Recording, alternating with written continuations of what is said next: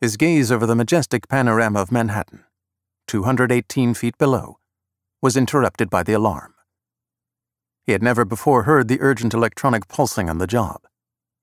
He was familiar with the sound from training while getting his fall protection certificate, but never on shift. His level of skill and the sophistication of the $1,000,000 contraption beneath him were such that there had never been a reason for the high-pitched sound to fill the cab in which he sat. Scanning the 10 by 8-inch monitors in front of him, yes, a red light was now flashing. But at the same time, apart from the urgency of the electronics, Gary Halprin knew that this was a mistake, a sensor problem. And yes, seconds later, the light went away. The sound went away. He nudged the control to raise the 18-ton load aloft, and his thoughts returned to where they had been just a moment ago. The baby's name. While his father hoped for William and his wife's mother for Natalia, neither of those was going to happen. Perfectly fine names, but not for Peggy and him, not for their son or daughter. He'd suggested they have some fun with their parents. What they decided at last? Kierkegaard if a boy, Bathsheba if a girl.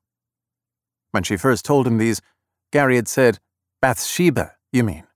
From the Bible?" "No, Bathsheba, my imaginary pony when I was 10.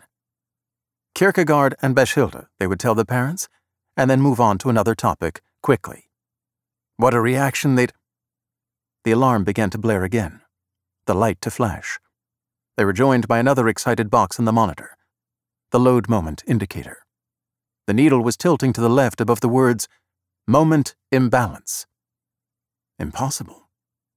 The computer had calculated the weight of the jib in front of him, extending the length of a Boeing 777, and the weight on the jib behind. It then factored into the balance game the weight of the load in front and the weight of the concrete counterweights behind. Finally, it measured their distance from the center, where he sat in the cab of the crane. "Come on, Big Blue. Really?" Gary tended to talk to the machines he was operating. Some seemed to respond. This particular Baylor HT 4200 was the most talkative of them all. Today, though, she was silent, other than the warning sound. If the alarm was blaring for him, it was blaring in the supervisor's trailer, too. The radio clattered, and he heard in his headset, "Gary, what?" He replied into the stalk mic. "Gotta be an LMI sensor problem. If there was moment 5 minutes ago, there's moment now. Nothing's changed. Wind? None. Sensor, He fell silent, feeling the tilt. "Hell," he said quickly. "It is a moment fault. Forward jib is 0.39 degrees down. Wait, now 0.4. Was the load creeping toward the end of the blue latticed jib on its own? Had the trolley become detached from the drive cables? Gary had never heard of that happening. He looked forward, saw nothing irregular. Now, minus 0.5.